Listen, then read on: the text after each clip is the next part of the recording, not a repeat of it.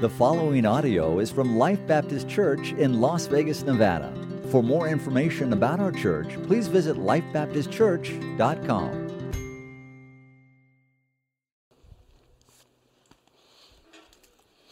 Well, good morning. My name is Jason. I'm one of the pastors here at Life, and I get the privilege of teaching God's Word to you this morning. Pastor Andrew and his wife and his family are celebrating Angela's birthday this weekend, so he gives you his greetings and says hello and misses you already, and he will be back with us next week. Well, if you are new here at Life, I want to say welcome.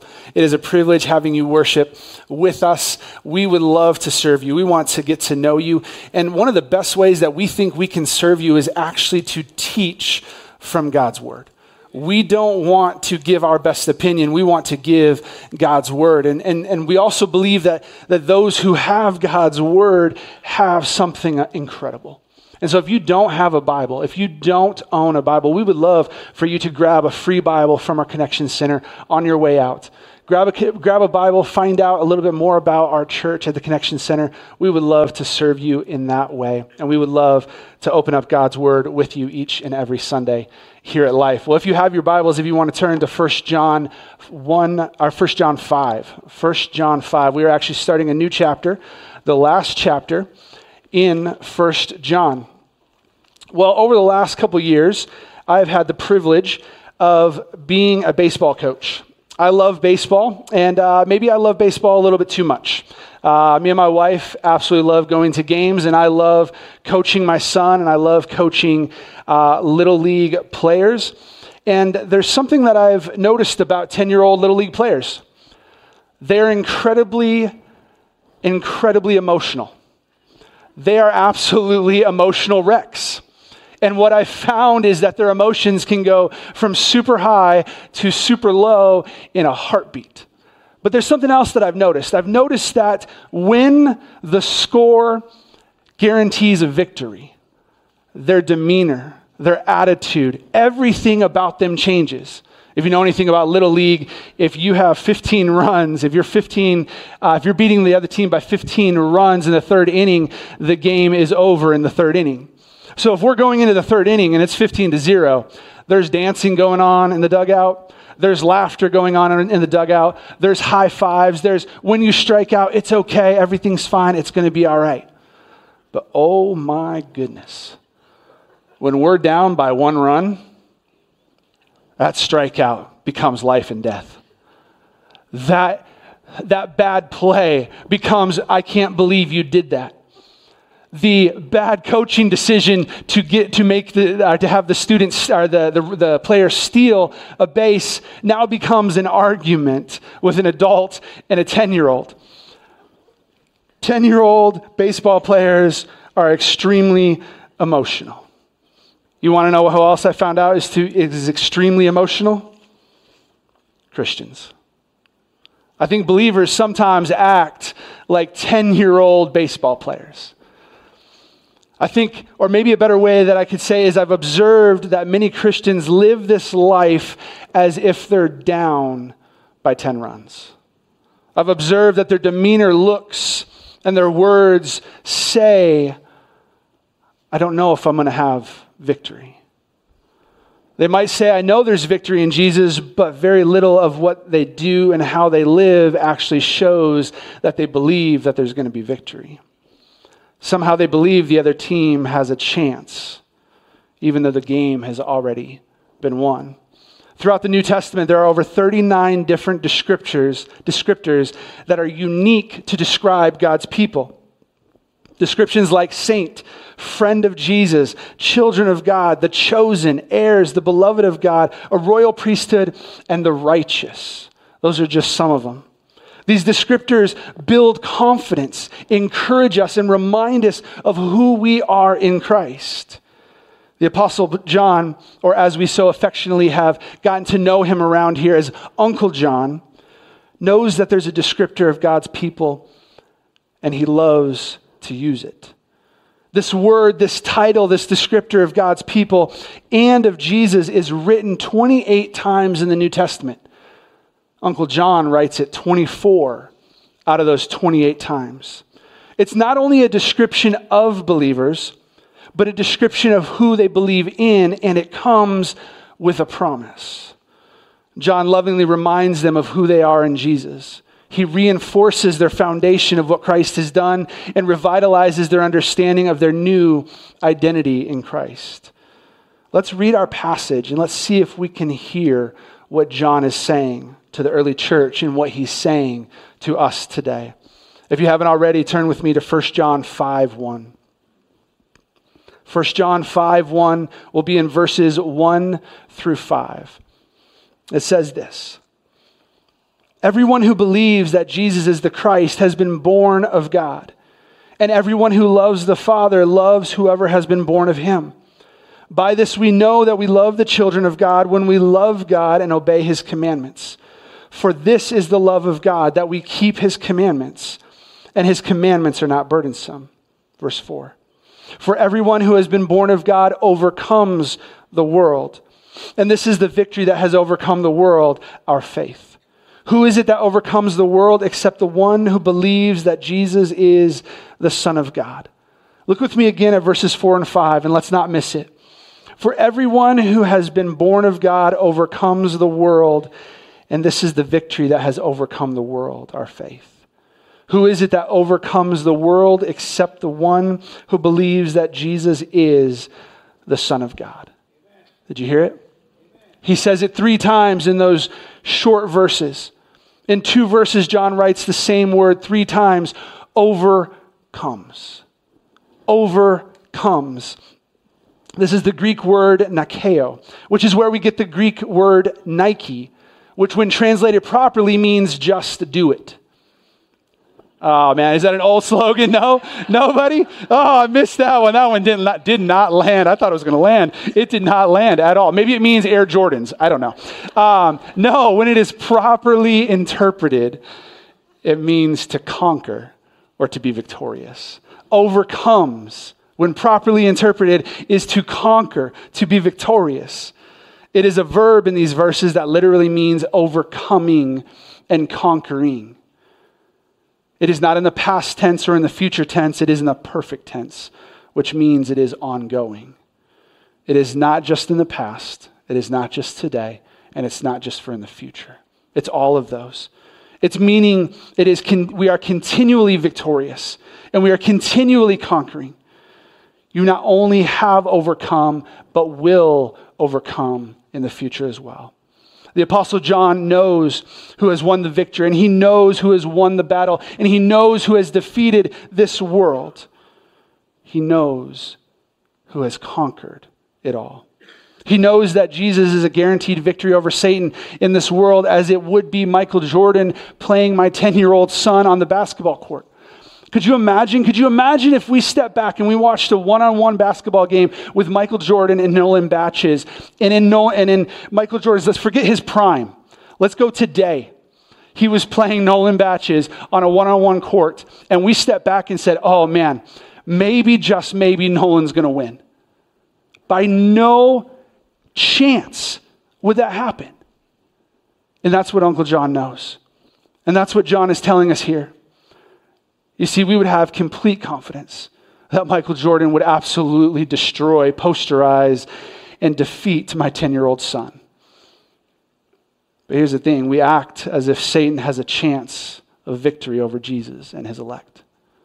We live, we act, we often talk as if I'm not quite sure. I'm not quite sure. I think so, but I'm not quite sure. And even if we do believe that Jesus will have the ultimate victory over Satan, I'm not sure that we believe that we have victory. I think sometimes we question our victory because we question Christ's victory. Did he really do everything? Did he really do everything that he needed to do so that I could have victory? We question who we are because we often question who he is. We often question because we don't really know Jesus. We just know about Jesus. In darkness and despair and difficult times, worry and doubt and this, will I really have victory, start setting in. Will I really overcome?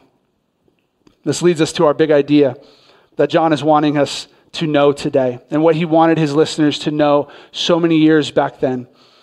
Our big idea for the morning is this: everyone who is born of God overcomes the world. Everyone who is born of God overcomes the world. It's not might overcomes the world. It's not if you continue to do this, you will overcome the world. It's if you are born of God, you overcome the world.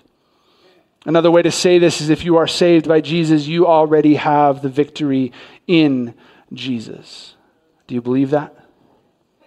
Do you believe that? Do you believe that victory is yours? Does your life show that you believe that victory is yours? Or when difficult times happen, when bills are difficult to pay, when health is difficult, when the economy starts doing what it does doubt start setting in? Or do you know that you have victory? Christians, it's not a question of who will win. It's a question of will you live in the assurance that you have already won. Remember, this letter that John wrote is given to the believers to have assurance in Jesus. And what greater assurance is there than knowing that Jesus has already won? And because he has won, we have won. Because he is victorious, we are victorious. Everyone who is born of God overcomes the world. But this leads to a question. I think it's a good question, and I think sometimes we ask it in the right way, and then sometimes we ask it in the wrong way. How do I know I'm saved? How do I know, in our context, it's how do I know I'm born of God?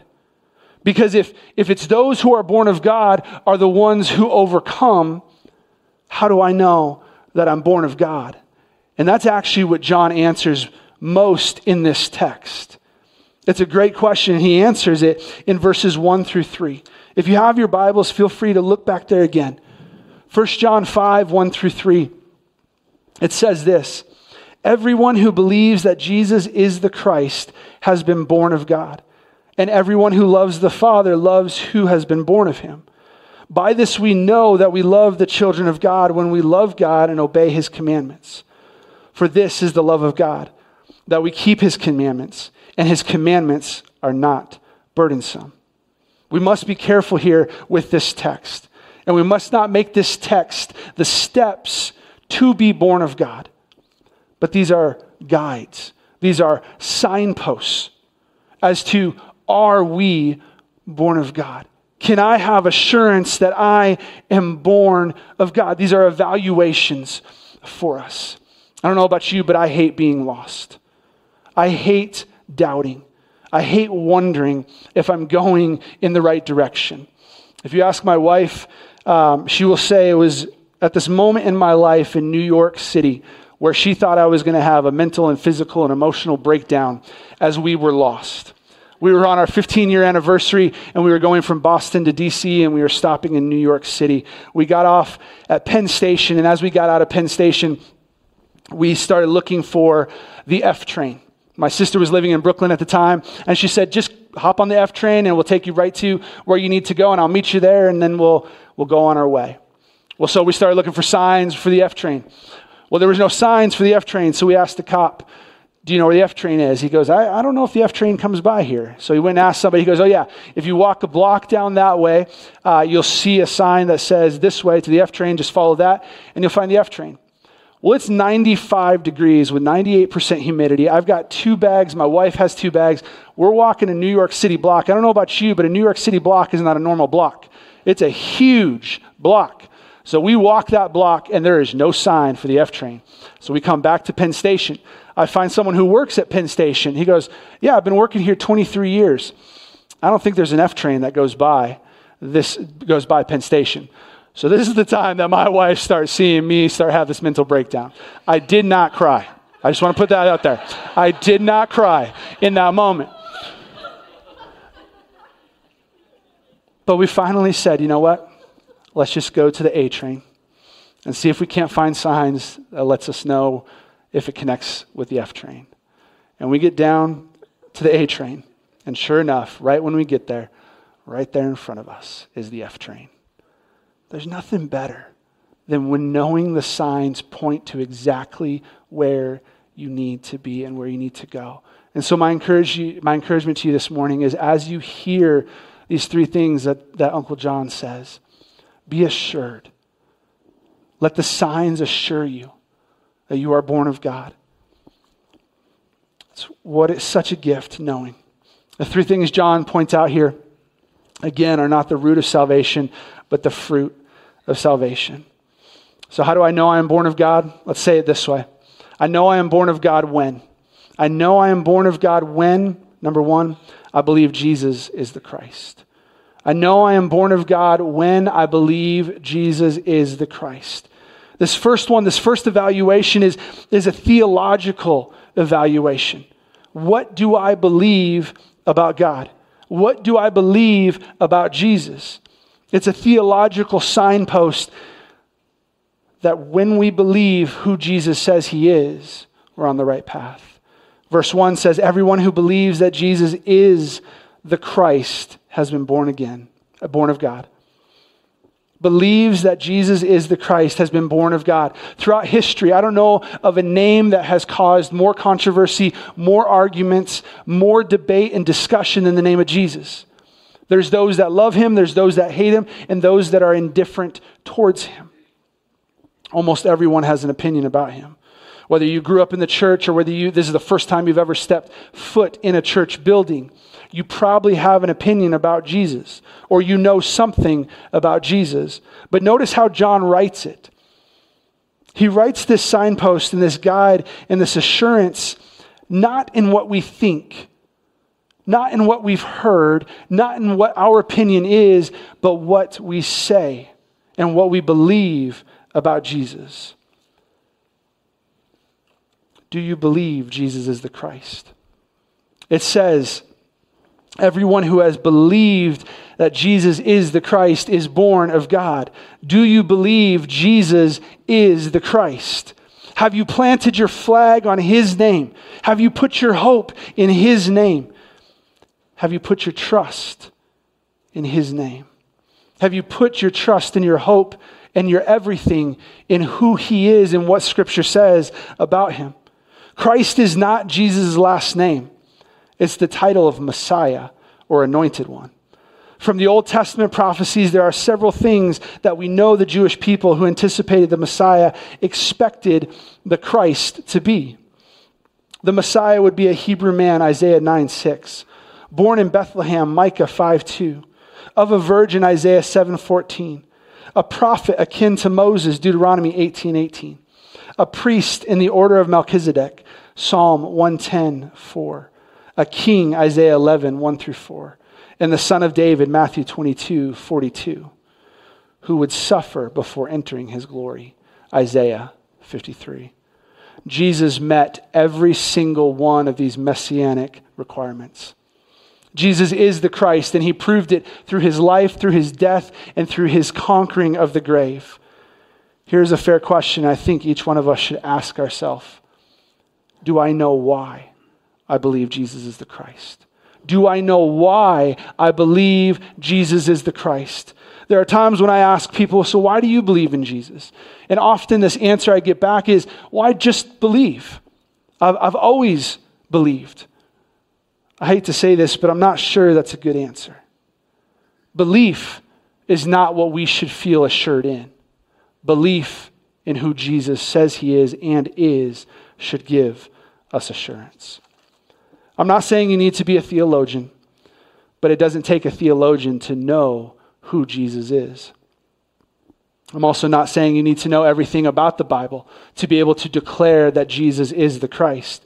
Here's a crazy truth. There are theologians that could argue me out of this building when it comes to the Bible, but are not born of God because they do not profess that Jesus is the Christ.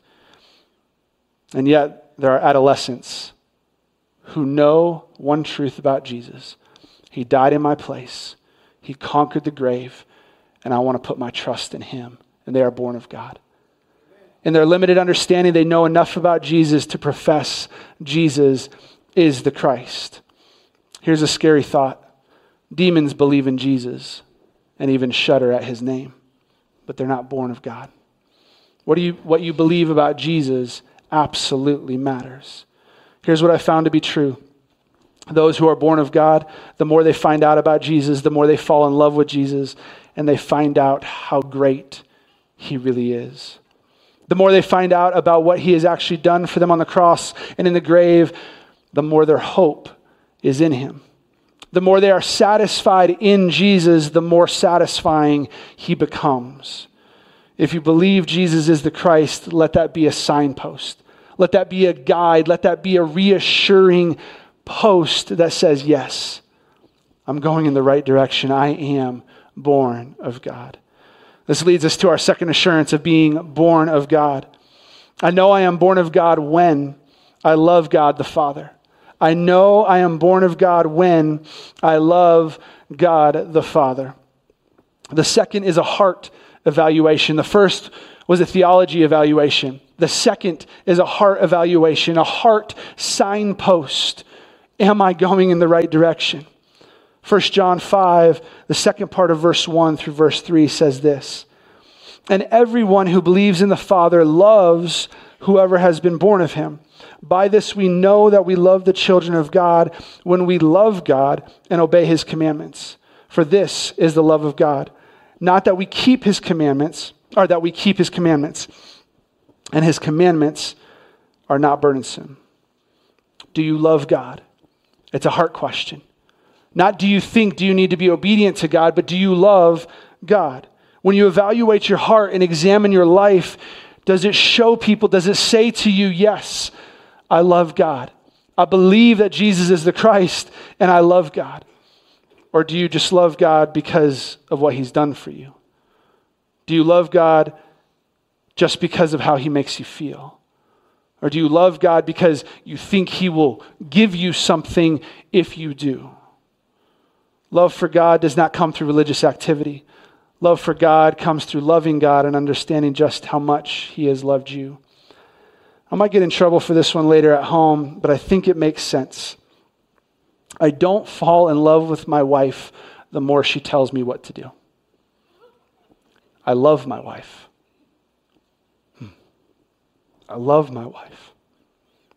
The more I recognize how much she loves me, forgives me, cares for me, and really sacrifices for me, the more I do, the more I desire to do what pleases her.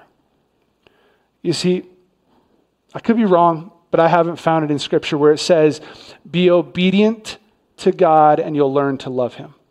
That's not what Jesus says. He says, if you love me, you will be obedient. If you love me, you will do what I command. You see, love precedes the action of obedience.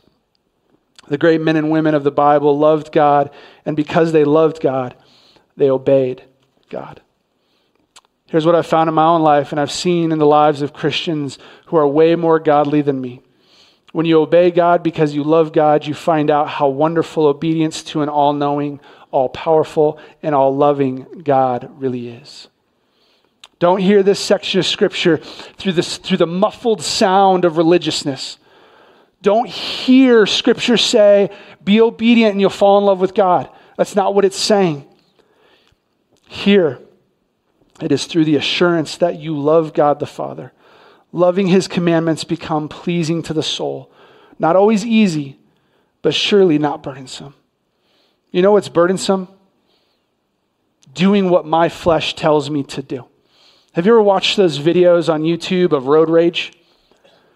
Someone gets a little cut off, and now you got to make sure that you cut them off and get them back, right?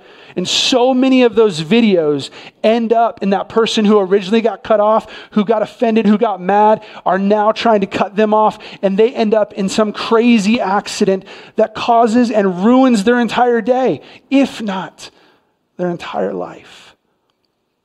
You see, God's commands are not burdensome.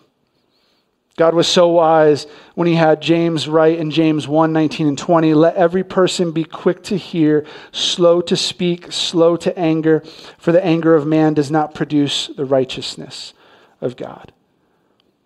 I think when we're wise, we see how beautiful God's commands are and how burdensome they are not, and actually how life-giving they are. God's commands bring so much more satisfaction than doing what I want and what I feel like doing in the moment. I do not earn God's love by keeping his commandments. I love God and learn how much better his commandments are than my own fleshly wants and desires. There's an interesting cycle that John writes about when it comes to loving God. He actually writes this: everyone who loves the Father loves whoever has been born of him. By this we know that we love the children of God when we love God. It's this circular motion that loving God is directly tied to loving those who are born of God. And loving those born of God is directly tied to those loving God. This leads us to our third assurance of being born of God. This leads us to our third and final one, where we can stand and say, yes, I can be assured that I will be an overcomer because I know that I'm born of God. I know I am born of God when I love God's children. I know I am born of God when I love God's children. This third one is a social evaluation, a social signpost of, yes, I have placed faith in Jesus. I believe he is the Christ. I believe who he says he is. And I love God. I love God and I want to love him more. And now it comes to, I love God's children. Some might say I love God, but I don't love his church. From this text, I'm not sure that is theologically possible. You see, the church is the people who are born of God. It's not this building. It's not this place. It is the people within this place. It is the people who are born of God. Those who are in Christ, those who are born of God are the church. Again, we go back to our text and it says, everyone who believes that Jesus is the Christ has been born of God. And everyone who loves the Father loves whoever has been born of him. One of the commandments that John is referring to is actually from the verses just preceding verse 1 of chapter 5. If you have your Bibles, turn back a page or two and look at 1 John 4, 19 through 21. 1 John 4, 19 through 21 says this: we love because he first loved us. If anyone says, I love God and hates his brother, he is a liar. For he does not love his brother whom he can... For he who does not love his brother whom he has seen cannot love God whom he has not seen. And this commandment we have from him: whoever loves God must also love his brother. I am convinced that loving God is directly tied to loving his church. And loving his church is directly tied to loving God. Is the church perfect? Are people perfect? Absolutely not. But that's not the prerequisite to loving the church and loving the people who are the church. You cannot separate loving God and loving his church. Church, when you ask the question, am I saved? I encourage you to ask the question, maybe a better question: am I born of God? And let these three signposts encourage you and strengthen you and give you assurance. When I confess that Jesus is the Christ, I know I'm born of God. When I love God, when I know that I love God, I know that I am born of God. When I love his people, I know that I am born of God. I'm not saying perfectly. Perfectionism is never the key in these verses. It's that these, again, are signposts and guides to us knowing who we are and knowing that we are born of God and have the assurance that we will overcome the world. Everyone who is born of God overcomes the world. Remember, church, this is not will overcome the world one day, but this is a will overcome today, has overcome in the past, and will continue to overcome in the future. Your Savior and what he has done, you can be called overcomers. You might say, well, Jason, I don't feel like an overcomer. What happened last week, I didn't feel like I was overcoming. And I would say this is the time when we lean into the biblical truth of what Scripture says about believers, not what we feel like. Here's a confession. I don't feel like God loves me when I screw up. But I lean into, I know He loves me. I for sure don't feel like a saint when I make a mistake that I've made 10,000 times before. But I know that Scripture says those who are in Christ are a new creation and that they are called saints. I lean into what Scripture says about me. I lean into the truth that I know to be true from God's Word, not what I feel like is the truth. I might also say that if you don't feel like you're overcoming, maybe it's because you actually love the world a little too much. Maybe when something that you want to overcome, a sin or a problem, it's actually because you actually like it just a little bit too much. This doesn't change the truth that you are an overcomer. But ultimately, to have victory, you've got to love your Savior more than the world. Victory does not come by trying harder. It actually comes through surrender. Victory does not come through trying harder. It actually comes through surrender. Surrender to the one who has overcome the world. I have one of my favorite pictures is actually my little Brookie, who is at the time 2 years old, and she's bent over and she's playing with the water at the beach, and you can see the waves off in the distance. And that little 2-year-old Brookie had no idea how to swim in a pool, in a lake, in a river, and for sure not in the ocean. And so if she was caught up in those waves, if she was going to get swept away by those waves, what would save her is not her trying harder, because she would have no idea how to save herself. In fact, it would be her crying out in surrender, "Daddy, come save me." I think sometimes we try and we try and we try and we try, and we feel like we don't have victory. And maybe, just maybe, it's because you haven't surrendered. Maybe, just maybe, it's because you haven't said, "Jesus, I can't do it. I need you to do it. And I want to trust that you will do it." Overcoming the world comes through surrender in the one who has overcome the world. Listen to what Jesus says to his disciples in John 16:33. He said this, "I have said these things to you that you may know that in me you may have peace. In the world you will have tribulations, but take heart, I have overcome the world." Take heart, I have overcome the world. Believer, you can have confidence. You can have security that the game is already won. So how will you live this life knowing that victory is yours, knowing that the enemy is defeated, knowing that you are conquering, victorious, and overcoming, not just in the future, but today?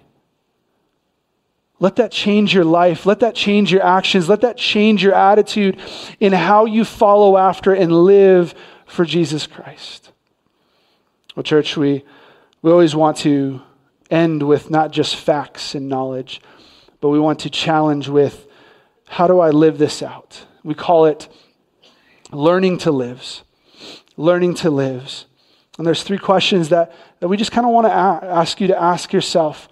These questions aren't for your husband or your wife or for your neighbor or for your friend. These questions are for you. The first one is, am I born of God? Am I born of God? You see, as we went through that list should give us confidence. That list should give us assurance. That list should draw us closer to our Savior. But if it didn't, I want to ask you to ask yourself, am I born of God? Do I know this Jesus that they're talking about? And if you don't, that's when you surrender to Him. You place faith in Him. and you believe what he says about himself, that he is the Christ. Am I born of God? Second, what in my life do I need to surrender to Jesus?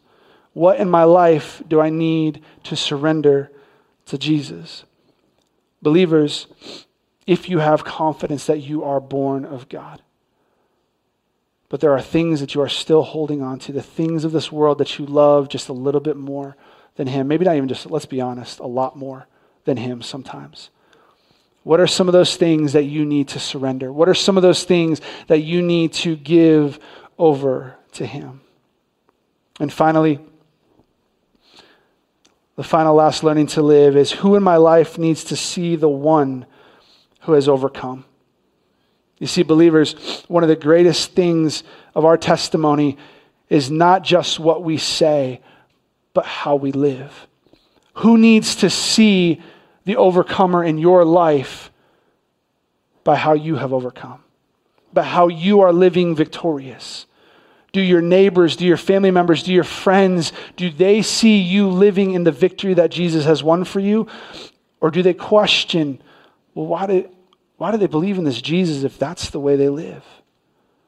Who in your life needs to see the one who has overcome? Church, as you go out today, I want to encourage you with the assurance that Jesus paid it all. Jesus did enough. And because he conquered, we are conquerors. We overcome. We have a Savior that has overcome, and therefore we can live a life of victory, a life of overcoming. Let's pray. Jesus, I thank you. I thank you for the power of the cross. I thank you for the power that you showed, that you overcame the grave and you defeated our enemy. Thank you that we don't have to live this life questioning, wondering, will I have victory? But we can live in confidence. We can live in assurance, knowing that you have overcome, knowing that you have won the battle. God, I pray that we will be believers. We will be born of God. We will be children of God who live as overcomers. That we will not just know that we are overcomers, but that we will live our life as overcomers. God, may we dance and celebrate, knowing that the game is won and there's no chance for our enemy. God, we love you. We thank you for the good God that you are. In your name, amen.